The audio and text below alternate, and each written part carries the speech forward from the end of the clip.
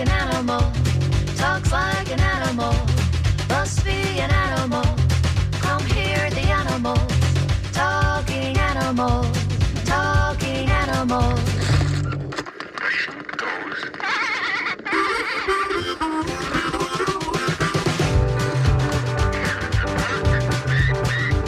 It walks like an animal, talks like an animal, must be an animal.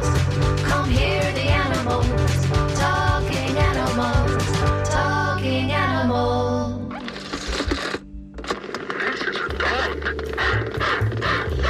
Good morning. This is Talking Animals on WMNF. I'm Duncan Strauss, and I have two guests today. Count them two. One is Catherine McGill, who runs 411 Wildlife Solutions, a humane wildlife control company that formerly specialized in resolving raccoon conflicts in and around homes, but has broadened its base to help address a wider array of wildlife matters. My other guest is Kate McFall, Florida State Director for the Humane Society of the United States, a job which, as you might imagine, involves a broad purview of issues, though wildlife issues are of special interest to her.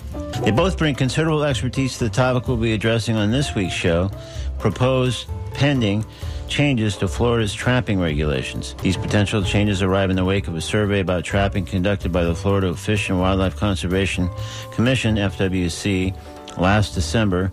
That's, of course, a time of the year when people tend to be busy and distracted, and the survey might have gone unnoticed and perhaps not filled out by as many who might otherwise want to express their views on trapping. Nonetheless, the survey results have been collected, reviewed, and a report has been generated, and proposed language reflecting alterations to the state's trapping regulations is now on the horizon. Some may find these potential changes troubling, apparently allowing leg and foothold traps, body-crushing traps, and snares. Some other changes are to be over. Part of our conversation today. So we'll discuss all this with McFall and McGill, the proposed new regulations, what we can all do to express our views on them, maybe help shape the language, the final language of these new regulations, as that's still pending at the moment. When I speak with Catherine McGill and Kate McFall in a few moments here on Talking Animals on WMNF.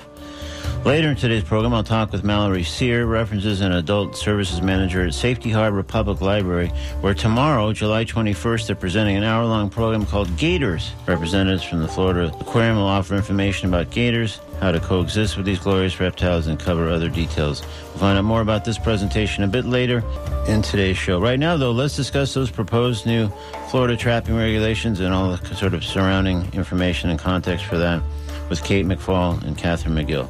With a reminder that I invite you to join the conversation by calling 813-239-9663, emailing dj@wmnf.org, or texting 813-433-0885. I'd like to welcome Kate McFall and Catherine McGill to Talking Animals on WMNF.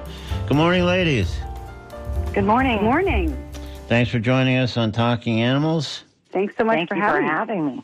Let's start just quickly, or briefly, I guess I should say, by learning a bit more about our guests here, meaning you guys, than what I just kind of mentioned as a quick aside in the opening of the show. So maybe I can ask you just to briefly expand on your background a little bit and offer a few more specifics about your interests than I mentioned in terms of wildlife issues, et cetera. So let's start with you, Catherine. All right. Well, thanks again for having me. Duncan, you may remember I had a booming horse business for about 30 years in your backyard there in Jupiter, and I sold that and kind of walked away from it in 2003, and a young baby raccoon came into my life and completely sent me on a different track. But what sent me into this humane wildlife control aspect of everything was when I was selling that business, I got into volunteering for rehabilitators, and one job that I ended up doing for them was going out to homes and having to cut holes in the ceilings and walls to extract dead or dying babies out of attics, and being screamed at by the homeowner that this was costing them all this money and damage, but it was, their fault that they hired the raccoon. So I wanted to create this business and join the humane wildlife control movement and do things better. Okay, that sounds great. Kate, how about a little bit more about you? Sure. So I'm here in Tallahassee, and I work for the Humane Society of the United States and work on all kinds of animal protection issues, and I absolutely love it. There's so much happening and that needs to happen in Florida. It's there's no time to spare, but great. I mean, I really enjoy working on wildlife protection, and often through working with the FWC, work on legislation. I work on grassroots advocacy with great advocates throughout Florida. There are so many animal-loving, wildlife appreciating, good Floridians that care about them. That's the best news. But legislation is challenging. Everyone knows that, getting something passed. But working, on local policies with advocates and some shelters, just great Floridians working to protect animals. Well, that sounds great, and it sounds like, a busy thing to be doing, given what all's happening in Florida at any given moment. So beyond the way we started there, I just want to invite both of you to jump into any part of the conversation at any point without me calling on one of you or saying your names. Let's fire away as anything strikes you. So let's officially start on something kind of at the remedial level. Why do people trap? That's a great question. It's a very knee-jerk response to believe that removing the animal is going to resolve your conflict. If a raccoon's getting in my trash, then if I remove the raccoon, my problem will go away. But, as we all know, hopefully that when you remove one animal, you create a vacancy, and 3, 5, however many will try to fill that vacancy because these animals are territorial. So the knee-jerk reaction doesn't resolve the problem. It might be a temporary moment where you've resolved it, but it's going to come back. So, that's the current science today that says that 90% of the complaints that people have today are not resolved by removing the animal.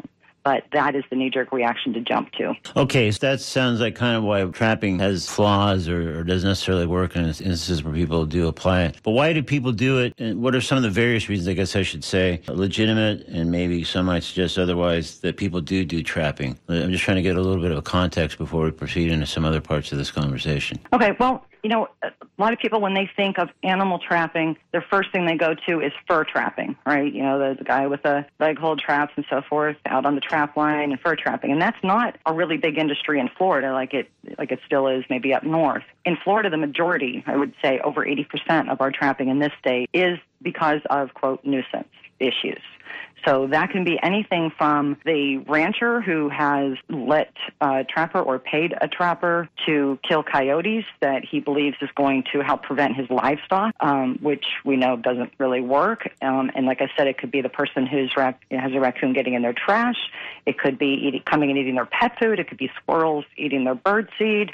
Something chewed up this, they don't even know what. And here's the one that is most disturbing is, everybody today and their brother is getting these Ring security doorbell cameras. So at 3 o'clock in the morning, they see an opossum walk by and they freak out. They didn't even know there were opossums in their neighborhood. So they call the trapper, and too many trappers are allowed to say, hey, I'll set traps in your neighborhood for like 2 weeks, for this exorbitant price, and I'll get all those animals out of your neighborhood or your community. And there you go. I mean, they're just merely seeing an animal is enough to do it. So it's greater visibility, more frequent visibility by the doorbell things or whatever, that people are now relying on trappers with even greater frequency than they previously had? Yeah, definitely. Some, but one other point, though, is, as you know, the people moving to Florida, the number of people moving to Florida and the development is off the charts. And we're, taking their habitat. So more are being seen, and that's why in our work, we want to educate our neighbors and friends. I mean,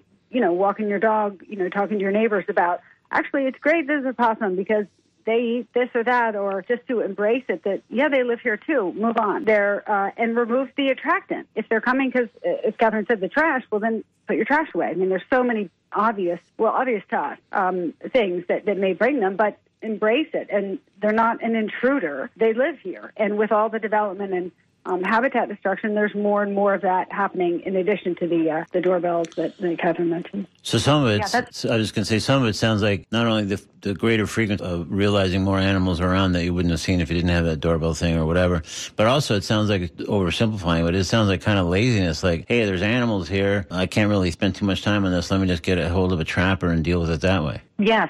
Mm-hmm. And you both touched on something that I'm constantly preaching about, too, is that, sightings keep going up. You keep hearing this, right? Sightings of mountain lions, sightings of bears, sightings of raccoons keep going up.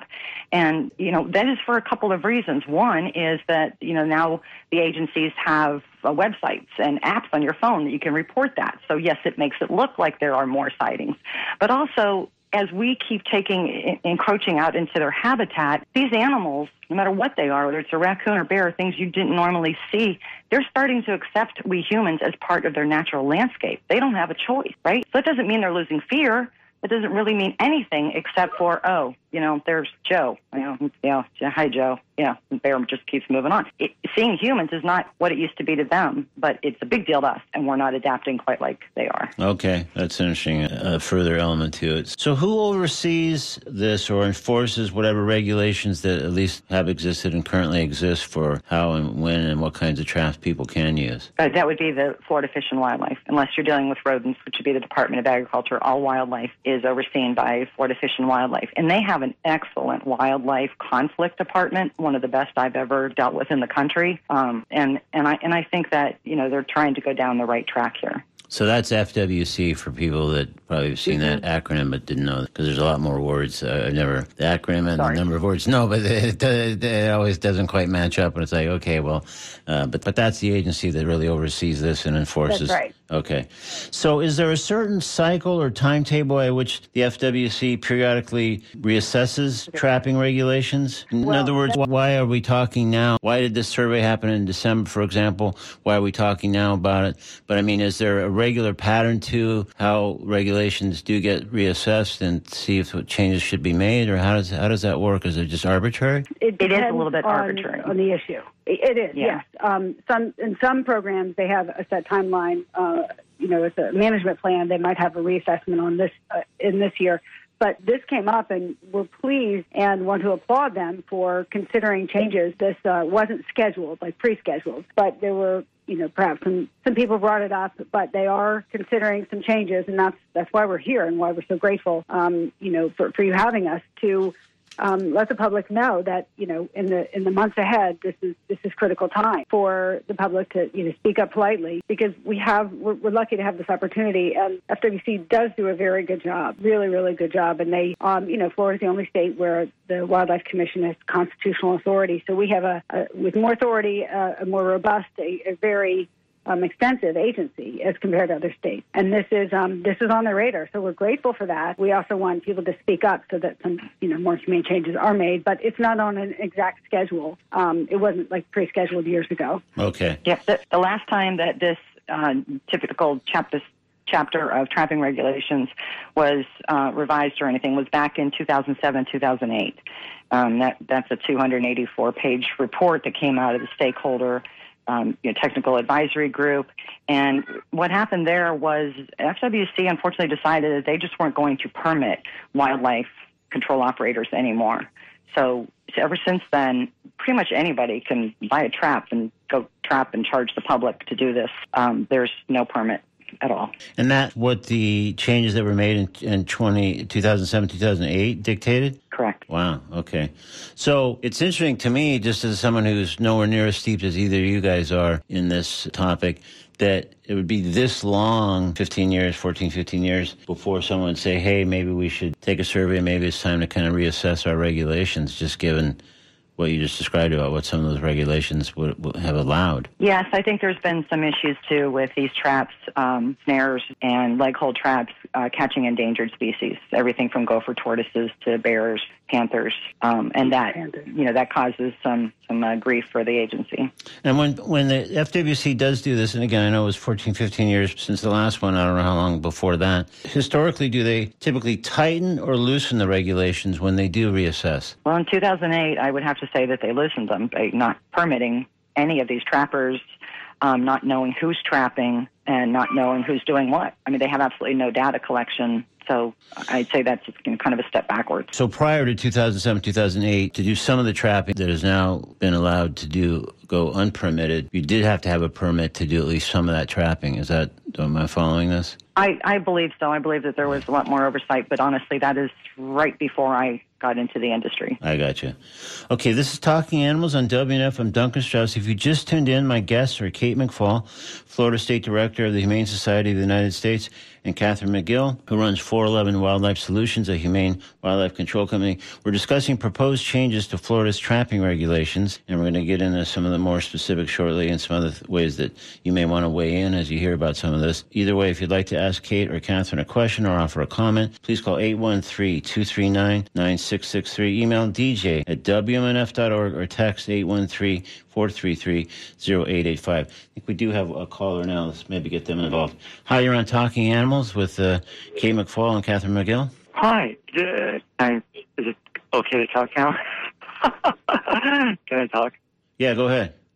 So Did you have a question or comment for Kate or Catherine? I have a comment. So maybe the people just need a really good reference that I'm not hearing yet. So maybe they just need a really good reference, and the reference would be like Bill Mollison, the permacultural guy. Are you familiar with him, Bill Mollison? What topic are you referring to, sir? I'm probably you're talking about the animals being trapped and right. everything. Okay. I thought I wasn't sure because every so often we get somebody commenting on a show that is airing on a different station. So that's okay. But I mean, the Bill Mollison Permacultural Design Manual. Are you familiar with that at all? I am not. Maybe our guests are. So anyway, he's pretty old now, but he's from Tasmania, and permaculture is a huge movement. Certainly internationally, but in Hawaii. And there's plenty of information there that maybe an educated person might want to invest in, and it will cover your topic. So would this help shape the new language of the regulations that are pending at the moment? Absolutely. Okay. Absolutely. Yeah. I mean, right. the guy's he's the reason that Cuba is 100% organic. He's the reason they embrace this stuff. And after the Kennedy stuff, and they're the permaculture capital of the world, and that's where the thing was held. So it's basically indigenous cultural stuff. It's basically he studied indigenous culture his whole life. So that's a very important thing your listeners don't know about it. Very important thing. Okay, well that's really cool. I appreciate the call. I'm going to ask both our guests to respond. We're going to keep going, but thank you so much for your call. Try it out. Appreciate it. Thanks. Thank you. Okay, Kate and or Catherine, any response? Sorry, if your caller is referring to like agricultural wildlife management, that's a great topic. It's a little bit more in depth than we have time to get into today. But that is a big driving force. You know, you have the ranchers over there, you have the homeowners over here. I think there's probably a lot more that we need to do with the homeowners. The backyard trapping, the critter control companies and so forth. But his point to agricultural management is definitely something that's interesting. There's all kinds of groups now formed, predator-friendly ranching and so forth. You just Google those three words, and you'll find a lot of resources for managing wildlife with your livestock and so forth. Okay. Kate, anything that you had to add to her? And I think what Catherine just touched on is the backyard, the homeowners, the backyard trappers, what's currently happening now. And that was one of the goals and I was hoping to talk about today, just to help your listeners, realize this is happening in your neighborhood, in my neighborhood, all over, that you may not realize, that I know most people don't realize, that this is happening currently. And again, we're grateful to have the opportunity to hopefully craft and, as you said, affect some of these changes in the future. If we don't speak up, of course, then we won't. But if we do, and I know folks will, we do have a role here, and it's a big one, and it's super important. Okay, well, let's ease our way to that language and some suggestions people can make to maybe help shape that. But I think still just to try to understand some of the core issues, let's get into a little bit of, because it seems like a lot of this revolves around nuisance, so quote-unquote nuisance wildlife. Right. So, our state definition is definitely at the root of a lot of problems. So, what is that definition? The definition, which is embedded in the state administrative code, nuisance wildlife refers to an animal or animals exhibiting the following behavior. It's only 3 sentences. Causes or is about to cause property damage, presents a threat to public safety, or causes an annoyance within under a building. So obviously these are, very highly subjective. Causes property damage. What's property damage? Getting in bird seed or, a roof vent? What feels like a threat to public safety? The fact that you saw a bear on your Ring doorbell camera or saw a raccoon in your neighborhood, and an annoyance. I mean, I don't think we should be allowed to be harming and killing our wildlife because somebody felt annoyed today. So just so I'm clear, and hopefully so maybe help make sure listeners are clear, nuisance wildlife is very loosely defined, as you just explained, Catherine. This is where then people are enabled or justified, I guess, in using traps then, if it meets any or all those criteria? Yeah, any or all, yes, absolutely. And if we're going to talk about modernizing, our trapping regulations, I think it absolutely has to start there and bring that definition, into today, because that just doesn't work for today, because anything can be a nuisance. And their website is really good about this. If you look at the Conflict Wildlife, Living with Wildlife on their website, there is so much good language there. I mean, Are you talking about the FWC website? Sorry, yes, yeah, okay. FWC's website and they're removing nuisance wildlife. It's very clear that removing wildlife, killing or relocating it, should be the last resort when all other proactive measures have failed and an animal meets the nuisance still meets the criteria. But these other methods should be exhausted, and that's what we do with our companies.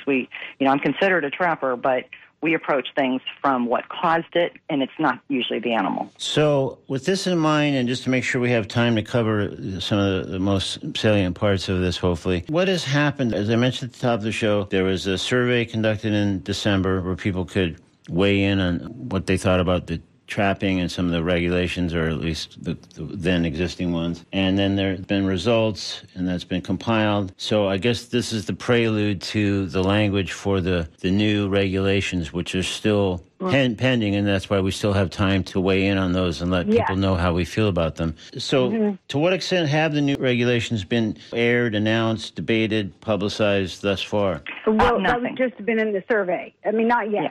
So there's still time. Okay. They put some things out in the survey, and there were some good points that were very positive. And then, can you give me an example of one of the good points, Kate? Absolutely. One of them was prohibiting the outdoor use of glue traps. So currently, they can be anywhere, indoor, outdoor. So if in the survey question, one of the survey questions was prohibiting their use outside, just using inside. So that's a positive. And corral traps, the larger ones that mostly for pigs, that they would not have a top, a roof on it, so that deer and bear and other critters can get out. So that's an improvement. Things like that. The other really big one was checking the traps by 11 a.m. Shorting the check time to check the trap. And so if something inadvertently got in there or wasn't in the intentional animal to be in there, there'd still be time for them to get released. Is that the idea? Yeah, or if it was the intended animal, but not to leave them there. Right, like where they might be suffering or whatever in the trap. Definitely, absolutely. And that's our biggest issue is the suffering. And that's the shorter. There was also the possibility of shortening the time from a 24-hour to 12-hour time. Yeah. And that's, would decrease the suffering. It's still not, we don't want any animals suffering for 12 hours. Right. Of course. But half the time is better if we're gonna. Exactly. Yeah. But there's actually an extra layer to that, and I think that the reason they're doing this is born from the reason that imagine a trapper has traps all set all over the county, has dozens of them in different customers' yards and so forth, and he goes around and he collects them all and he puts them into their truck. I believe that there should be more regulation about there being ventilation in that truck, and the problem then is that these guys can hold those guys in the traps, these animals in the traps, for days. There's nothing that says they have a limited time before they're required to release them or kill them. So it sounds like some of these proposed things are trying to tighten up things like that. But yeah. And so even though it seems weird in the guise of talking about trapping, to talk about anything kind of more humane, but it sounds like indeed the shorter time limit, the transportation, some of the other things actually are intended to make more humane changes if you're going to have trapping at all, which is another topic for another time, like whether you should or shouldn't. But right. I don't think we can avoid that altogether, at least in what we're talking about. Not today. Yeah, right. And so one of the things, Kate, you said when you described some of those traps, and you talked about, I think, the wild hogs, because coincidentally we had an email came in, the entire email said wild hogs ? So I guess we did allude to traps that are for, I guess, wild hogs and the corral traps. Yeah. And we know that they're being set. That's a hot topic. Wild hogs is always a hot topic.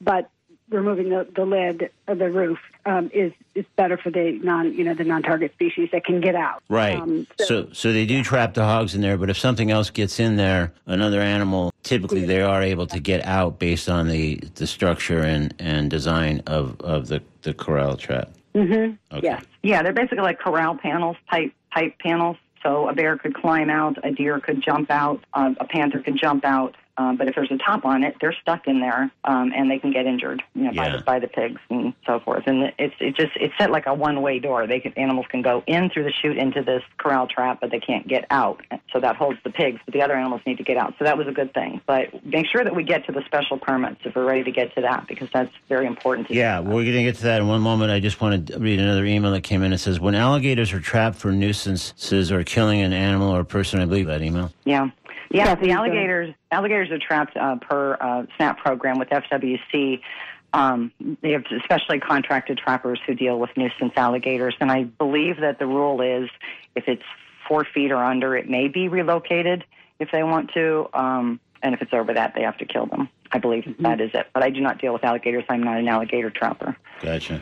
Okay, so let's just, in the interest of making sure that we do this a few times between now and when we hit the end of our time here, where people who are already listening and just want to weigh in on any aspect, and we'll get into more specifics that they might want to weigh in. But just so we start now, what is a contact? Is there a website? Is there an email designated for this? Is there somewhere else that people should note down, even as we're talking about some more of the things that we want to make sure to discuss today? I mean, I'll certainly give my information. myfwc.com is the FWC website, and it's chock full of good information. There will be a more specific email address on this issue, but it's not live yet. Okay. But I am, K McFall at hsus.org, and it's MAC is my email, and I would love to be in touch with your listeners who care about this issue, because going forward, as we get a little closer later in the fall, this issue, we need people to speak up again, because we know the industry, the opposition is going to be speaking up, and and Floridians do care about these issues, care about protecting wildlife and decreasing the suffering, even if we're not going to get rid of all trapping, which we're not. But making it better, more humane is a big goal. And so I'll be doing a webinar later in the fall, or the HSUS Florida Facebook page. But I would love to be in touch with your listeners who are interested in this topic. Okay. So it sounds like in the meantime, until the FWC email address for taking such comments goes live, people could go to the myfwc.com website and find somewhere to weigh in? Or do they still have to wait till that email does go live? There's a generic email. Okay, but is that effective or ineffective, or is it better just to wait until I would wait. Okay. Either one, but I'd love to be in touch so that we can let them know when things are getting a little closer to having a draft out, and when that email gets live, and so on. Okay, so again, that's Kate McFall, MACFA. K McFall. Oh, K McFall, yeah. K McFall at hsus.org, right, is the way to reach you, and for you to stay in touch with people who might want to, when the time is right, be notified and maybe kind of mobilized to weigh in with some of these regulations. Mobilized is the right word. I love it. Okay, thanks. Good word. Anyway, okay, so let's talk about some of the other things that are proposed, pending, whatever, that people may want to know about and may want to, when the time is right, weigh in to FWC about, including like permitting. I think is kind of a pivotal one, if I'm not mistaken. Yeah, there's a conception in Florida that that leg hold traps, foothold traps, coon cuff traps, the conibear body crushing traps are not legal to use, and up until now, for the last several decades, if you wanted to use those, you had to get a special permit. You had to ask permission from FWC. And this meant that the state knew exactly where you were setting those traps, what species you were seeking to trap, and how long they would be there for a specified time, and you could renew it or whatever. But the state knew what was going on. And what they're proposing now in this modernization is to adapt these traps a little bit under the guise that they're going to be a little bit safer for endangered species. Snares were never cut out of the traps. They have been allowed all the time. So they're talking about, using offset jaws on the traps and padded traps and smaller jaw sizes and water sets, for like a conibear trap for a beaver that would drown them, and snares about putting a cable restraint on it that would not lock all the way. So if you came across that your trap had caught an animal that you weren't targeting, especially if it's an endangered species, the snare wouldn't have killed the animal, and you could thereby supposedly release that animal. But it's important to realize that when people think of a live trap, they think of only a box trap. But a leg hold or foothold trap is also considered a live trap. So with this in mind, when people are discussing regulations, and again, as we are now discussing proposed revised regulations, is it always the specific trap that provokes the concern? Or is there any other element that also figures into the calculus here of when a new regulation or a revised regulation concerns people? Well, no matter what kind of trap it is, traps are on the whole indiscriminate. You cannot tell that trap what animals to catch and what animals not to catch. And one of the things that was very strongly alluded to in the survey that's most disturbing is that they want to do away with those special permits. And by not having a special permit, even if you start permitting your trappers, you will not know. No one will know where they're using them. Any trapper, pest control company could then use any of these leg hold traps, these conibear traps, the snares, anywhere in your neighborhood or community as long as it's 100 feet away from a dwelling. And wow. So suddenly there would be really no oversight or... Yeah. And so what's if there is any, what's the rationale behind that? That seems to be like inviting just multitudes of problems and sort of a chaotic approach to this now. It is very disturbing. One of the things that drives this is that coyotes are very hard to catch in a box trap. So one of the most common reasons for getting these special permits today is to be able to use leg hold traps, and snares are very common too for coyotes. And there's a lot of communities and neighborhoods that want to hire a trapper to be able to do that in their neighborhood.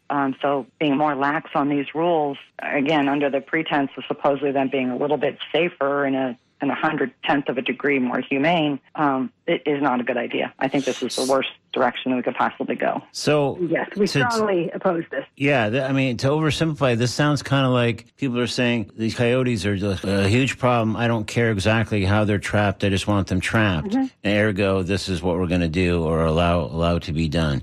Am I reading this correctly, or? Yeah, pretty much. Yeah. But what disturbs me is that, if you listen to any biologist, give a workshop about coyotes in your area, one of the things that they're very quick to tell you is that, per the science, killing coyotes can actually backfire. It doesn't really solve your problem. They're there, and you're not going to get rid of them all. So if you kill, the wrong one in the alpha male or female, that the pack can respond by, more females breeding, having larger litter sizes, and you can actually increase your coyote population. So it would be nice just to see the regulations, follow that science. And they're not. Don't they sort of talk about like how they're using best practices and good science? Well, they actually, I was just making a note here that FWC does have a really good, they do a great, talking, they speak to groups. They presented at a conference a few months ago alongside a colleague of mine. So we have a good working relationship on the coyote issue. Okay. And they have great messaging and great information that they share with, communities, HOAs or cities, counties on this issue. So they know it, but this practice, would be terrible. The whole indiscriminate and the killing of coyotes, which of course is certainly not something we would support. But it's like Catherine said, that they know this information and they teach it and do a fantastic job. So we would be very disappointed if this aspect of it were to be released or relaxed. The requirement for the special use permit. Gotcha. Again, this is Talking Animals on WNF. I'm Duncan Strauss. I'm discussing proposed changes to Florida trapping regulations with my guest, Catherine McGill, who runs 411 Wildlife Solutions, a humane wildlife control company, and Kate McFall, Florida State Director of the Humane Society of the U.S. We invite you to join the conversation by calling 813-239-9663, emailing dj@wmnf.org, or texting 813-433-0885. One of our emailers says, hi, in terms of quote-unquote nuisance animals in Florida, is there an attempt at public education that makes people aware of the fact that snakes, alligators, bear, possum, raccoons were there first and that humans must make adaptations? I mean, yes, FWC, like I said, they do when invited. They've had several communities reach out to FWC and say, come talk to the city council or whomever, or they have a public meeting. But we need help. So if that's, if you're in a position to assist, when I say we, I'm not speaking for the FWC, but the humane side of the argument, certainly the HSUS, and what I do is getting that word out, and there needs to be more of it. So if, again, HOAs are really, they're big in Florida, and they can be very powerful in a good way. So to answer your question, there is some of that, but certainly not enough. and we welcome any support and help and, collaboration. Yeah, I think with the more rampant development and construction and whatever, that more efforts in those ways would probably go a long way, just because, as people have touched on already just today and a zillion times before, all those things displace so many critters, and then you got habitat issues and other issues, and then dovetails with the trapping issue in often unfortunate way. So right. I'm going to add to this that, being a humane wildlife control company and considered a, quote, trapper, and being listed nationally with Animal Help Now, if you go there looking for a humane wildlife control operator, and that's the only listing that we have today where you can find a company like mine, they do a fantastic job of vetting companies like mine and listing them, and we need dozens more. But when, you have the public calling you, even if they're humane-minded, I'll be honest with you, one response to them that doesn't work is to say, well, too bad, the animals were here first. You really can't do that, because you're dealing with people who are afraid, who are upset, who are mad about damage that might have been caused. So, damage that might have been caused to their property, their business, their whatever it might be, you mean? Yeah, they're in their attic, and they're freaking out that they're going to destroy everything, and it's never as bad as they think it is. So it's really just about it. That's where the education comes in. And in that 2008 report, when they last did this, staff was really very, very poignant about saying, I wish we had a way to reach the public in that moment when they have a conflict, but we don't. They just, it's a knee-jerk reaction to call a trapper or go buy a trap, and therefore we can't educate them. And I have some ideas on what I think should change in this, but that's a topic for another day. But these people it's a knee-jerk reaction, and telling them that the animals were here first does not solve their problem. It doesn't help. It's true, I agree, but it's not the way we approach it. Kind of throws the specific argument off track, though, sounds like a little bit. Yeah, we can't help them unless we respect how they feel. So what is the timetable? Kay, you noted that the email for the FWC to offer comments is not live yet. Just in broad strokes for people listening who say, well, yeah, I want to help out, I want to weigh in, I want to do anything that could help the language be better when it's finalized. When would you guess, at least, that the email will be live, for example? It probably in the next month or so, but that's a guess. Okay. This may not come up until late in the year, but what people can do is go to myfwc.com and you can get alerts. You can say, I just want alerts about alligators, or just press releases, or I'm a fisherman and I want to know, you can, be specific, or get them all, like I do, and you know what's going on, and to get involved. Really, I hope that's the biggest takeaway, because I know your listeners care about protecting animals, and there's so much going on. FWC is doing a lot of really good work, and they need to hear from us to make sure that they, on some issues like this one, continue to, make some positive changes. But they have meetings. Like the next meeting is going to be in Miami in September, at the very end of September, 28th and 29th. And then there's one at the very end of November, the 30th, and then the 1st of December. But they have about 5 meetings a year in different places, and they have open comment for the public, which is always welcome. They're very respectful. I will say this. FWC does listen and respond to the public, to public comments. In whatever capacity. Person is always most meaningful. But, the importance of being respectful and polite, I can't overstress that, because sometimes people are not, and it hurts. It actually works in the opposite direction. I'm sure, yeah. Polite, respectful advocacy, they do listen. And again, the opposition will be speaking up, I can assure you. And so people who are more humane-minded want reasonable, changes and progress. They do need to hear from you. And so coming to one of the meetings, or just getting involved, or signing up for the alerts, or, asking one of us for more information, or how to do that more specifically following today. Of course, we're happy to help with that. But I hope people will get more involved in wildlife protection, because there's a need, and it's everywhere in Florida, and they really need the wildlife, need our help. No, for sure. And one of the reasons I really wanted to invite you guys on is this is an issue that, whether it should or shouldn't be, is a bit more esoteric, even for people who care a lot about animals and animal issues, and typically that would be the kind of people that listen to this show. So I just think that as people are hearing things and hearing about certain kinds of traps and what could happen, and loosening of standards or tightening them or whatever, that would spur people to get those alerts from the FWC, maybe go to these meetings. Are these meetings specifically designed for like so-called listening sessions, where FWC types are hearing how people feel about stuff, or outlining what's on the horizon in terms of, for example, the trapping regulations we're discussing? Or what is the major purpose of these meetings? meetings. Yeah, I'm going to echo what Kate said a little bit in that, I talk to people across the country, and everybody thinks that their wildlife agency in their state is the worst. And when people say that in Florida, I know they nearly want to punch me in the nose when I say it, but Florida is definitely one of the best. Their meetings are very structured and organized. They're 2 days long. They're actually aired on the Florida channel. You can go there to the Florida channel and look up archives and watch every meeting. And, of course, the majority of the topics are going to be hunting and fishing and so forth, legislative issues and everything else. And then there is one day, usually the second day, that has public comment period where you have 3 minutes to get up. And like she said, highly encourage you to speak politely because we do have an agency that is listening to the public. And while they give weight to the industry, and that can be frustrating, they do listen to us. And it's important. Well, that's super encouraging. That's the point probably which we need to leave today's discussion since we're past time, in fact. But that's been really helpful. We've been speaking with Catherine McGill and Kate McFall. Thank you guys both very much for this. I think a lot of people probably heard some eye-opening things and hopefully are spurred to check out the FWC website and go to these meetings and be prepared when they're taking those comments and see if we can get these final versions of these new regulations as humane-minded as possible. Thank you both. So much. Really appreciate it. Yeah, thank you. In a moment, I'll speak with Mallory Sear of Safety Harbor Public Library. We're on July 21st. That's tomorrow. They're hosting a program called Gators, involving experts from the Florida Aquarium, presenting all kinds of information about alligators and a chance, I think, to even meet a gator. I'm not sure.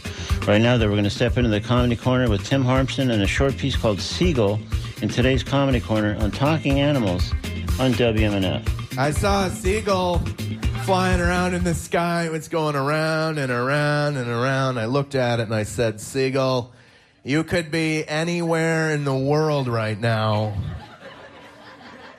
Why are you in the parking lot at J.C. Penney's?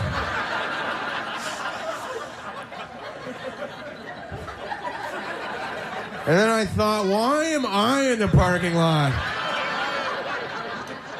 at J.C. Penney's? And then I remembered Arnold Palmer Casual Wear. 50% off.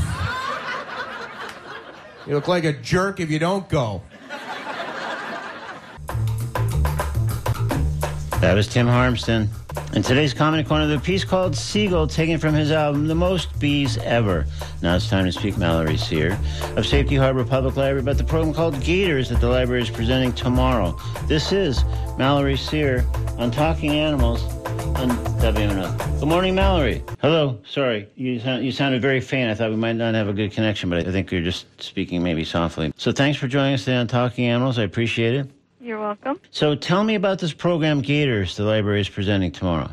Well, it's tomorrow, July 21st at 6:30 p.m., and we have the Florida Aquarium will be coming to present gators, and they will be discussing how we can coexist with alligators. They'll be bringing an alligator with them as an example, I suppose, and they'll talk about how to be safe around them and give them their space and whatnot. Yeah, well, that's really good because we just had a big conversation about wildlife and about so-called nuisance wildlife and how gators, if there's a problem, often get trapped, and if they're small enough, if there's not a big issue, they get relocated, but if not, things far less pleasant can happen. So I think the more people know about gators and how to kind of peacefully coexist with them, the better for both gator and human that would be.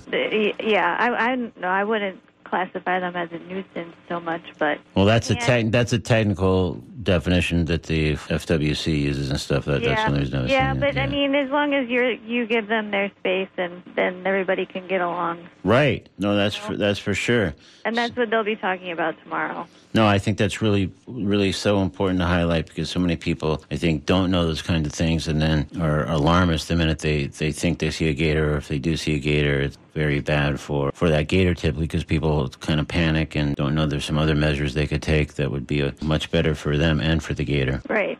Yeah. So can anyone attend this program, Mallory, or how does that work? No, anybody can attend. It's for all ages, children and adults. Anybody can come. You don't need to have a library card.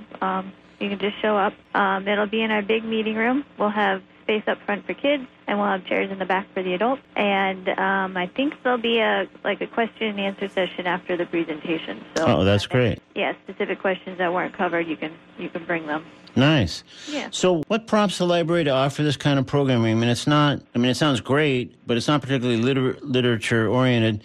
But is the larger objective just to bring folks into the library, maybe even especially those who don't necessarily otherwise come too often? Or? Yes, that's a major point for that. But it's also it's educational. So libraries aren't just about reading; they're about education and entertainment as well. And this kind of covers both. That sounds great. Mm-hmm. And what's another program or two that's on the horizon that you guys have planned? Oh, well, right now we're in the midst of summer reading, so there's all sorts of things going on. We had an octopus story time earlier today, and we'll have... I have to know what's involved with octopus story time.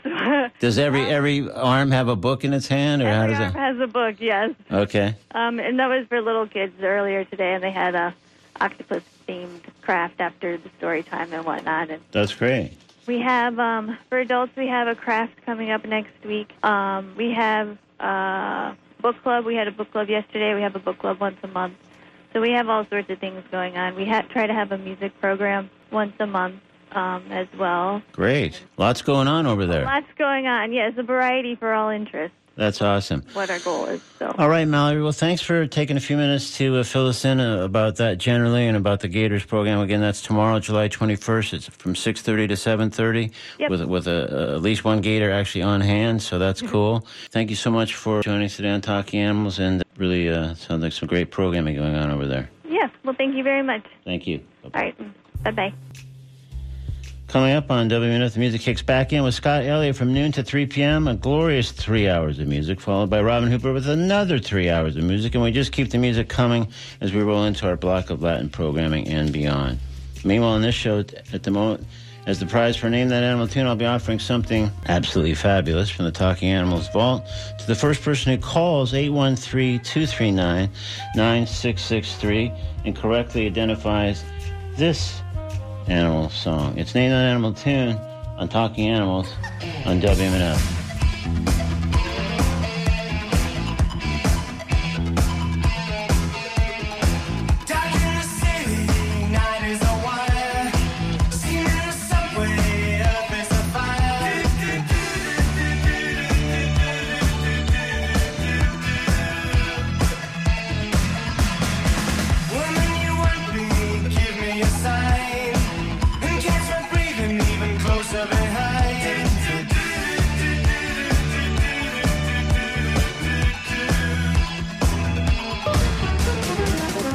All right, we have just about reached the end of this edition of Talking Animals on WMNF. I think we have a couple guests. We're gonna sort of gild the lily here and maybe take a guest on air.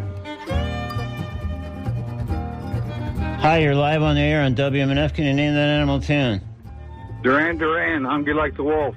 You are correct. You are our winner. Stay on hold. I'll come out and get your information and send you off a cool gift. Thanks for playing. What's your name? Kevin. Kevin, all right, Kevin, you are our winner. Thank you. I'll be back in touch. Hold on. Thanks. Okay, so Kevin knew that was Hungry Like the Wolf, and we are at the end of today's edition of Talking Animals. Next Wednesday, my guest will be Don Argot, one of the directors of The Bond, a 4-part wildlife series streaming on Discovery Plus, telling the stories of intriguing individuals who formed unlikely but deep bonds with members of the animal kingdom. I invite you to tune in next Wednesday for that conversation. I also invite you to visit TalkingAnimals.net for audio archives of every show we've ever broadcast. Apple Podcasts are available there too, as well as on other podcast platforms. There are also links to our social media pages and more. So, you can also subscribe, by the way, to our newsletter to find out about our guests a couple of days beforehand and other news from the Talking Animals world. That's all at TalkingAnimals.net. I'm Duncan Strauss. Thanks very much for listening. Have a good week. Be kind to animals. Be kind to others. Be kind to yourself. This is Talking Animals on WMNF Tampa, Brandon, Clearwater, Largo, Weeki Wachee, and beyond. Scott Elliott is up next after 5 minutes of NPR News headlines. Thanks so much. We'll see you next Wednesday.